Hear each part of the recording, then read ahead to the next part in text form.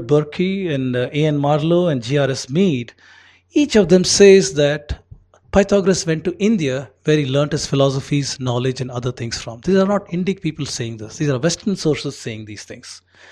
So Pythagoras was a gentleman who came, a suggestion that he learned in southern India, and I postulated the question, could that have been Kanchipuram? Kanchipuram today we are told was a capital of the Pallavas, so perhaps entered the record from then, but it's far more ancient than that, far more ancient than the Pallavas. So could he have learned at Kanchipuram? When Pythagoras went back to Greece, he was called a madman because he had become a vegetarian. They said he only ate nuts, fruits, corn, and these kinds of things. And people said he's something crazy with this guy, not eating meat.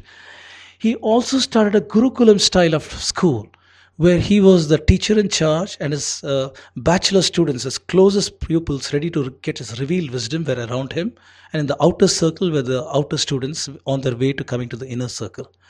This Gurukulam style of teaching was inherited by his successors, Socrates, Plato, as well as Aristotle. All of them followed the same Gurukulam style of teaching. Finally, he also believed in transmigration of the soul. Here is a paper that talks about Pythagoras, the doctrine of transmigration from the Royal Asiatic Society. So he believed in reincarnation in addition. So very clearly, there's a strong element of Indic thought in Pythagoras' works. You need to ask a question, why did Pythagoras even come to India? How did he know that India was a source of knowledge? If we go even further beyond Pythagorean time frame, we look at the similarities in the Greek stories and the Indian Puranic stories. There's enormous overlap in these two stories, hinting much more ancient contact.